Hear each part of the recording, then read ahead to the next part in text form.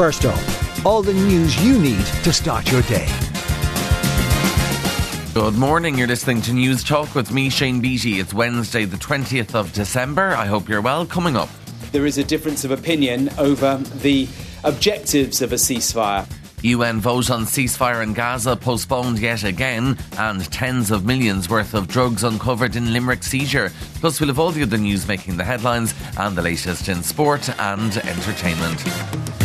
But first up this morning, tens of millions of euro worth of drugs have been seized at Foynes Port in Limerick. Revenue officers searched a cargo ship from West Africa amid concerns the 20,000-tonne vessel was carrying a massive shipment of drugs inside a consignment of grain. The ship has been held under armed guard overnight. A full search will get underway at first light this morning. A vote by the United Nations Security Council on whether to support a humanitarian ceasefire in Gaza has been delayed for a second time. Delegates are struggling to agree on the wording of a resolution demanding a pause in fighting between Israel and Hamas. The UK has previously called for a sustainability ceasefire, but some don't think that goes far enough. Sky's US correspondent Mark Stone explains why the language is causing problems. There is a difference of opinion over the objectives of a ceasefire, over just how effective a ceasefire would be, over what the ceasefire would actually achieve, which side it would benefit.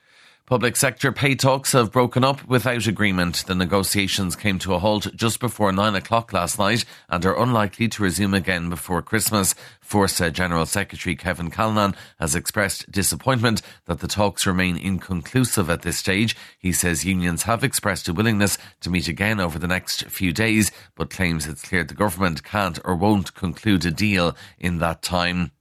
In the US, the Colorado Supreme Court has ruled that Donald Trump is disqualified from holding office and won't appear on the state's ballot for next year's election. Officials say the former US president encouraged his supporters to carry out the Capitol riots on January 6th, 2021. His campaign says it will appeal the disqualification to the country's Supreme Court, which has the final say, but it hasn't fazed Donald Trump, who's been speaking at a rally in Iowa. The next economic boom will begin the instant the world knows that crooked Joe Biden is gone and Donald J. Trump and us have won 4 more years as president of the United States. It's a very important thing because our country is really, it's a disaster.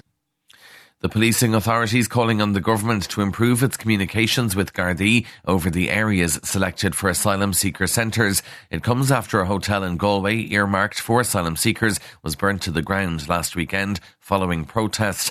The Garda Commissioner says the force was officially notified of the plans to use the Rosslake House Hotel in Roscahill. Chair of the policing authority Bob Collins says Gardaí need to be informed so they can prepare for any trouble.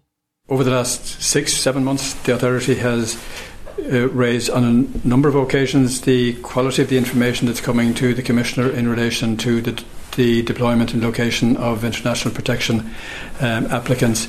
And it is really striking that this situation appeared to have been improving, but certainly is unsatisfactory at the moment.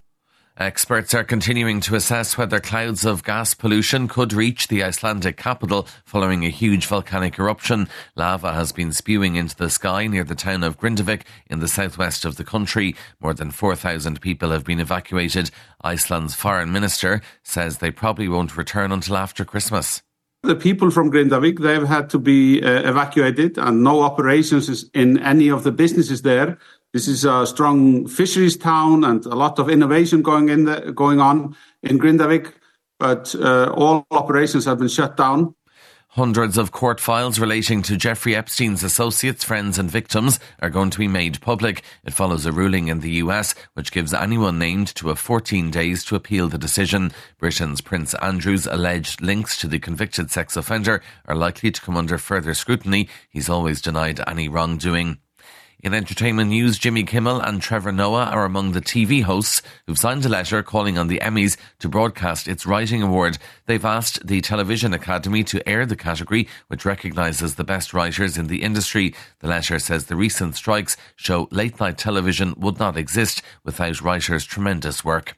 And in sport, in darts, there was to be no fairy tale for Keane Barry at the PDC World Darts Championship last night. The Meath native took only 2 legs from Michael van Gerwen as the 3-time champion romped to a 3-0 victory.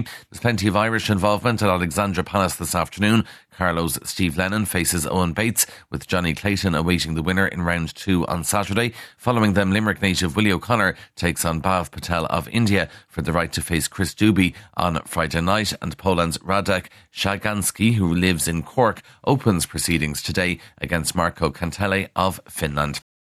And that is First Up for this morning. Please start your day with us again here tomorrow. In the meantime, you can check out all the news you need on newstalk.com.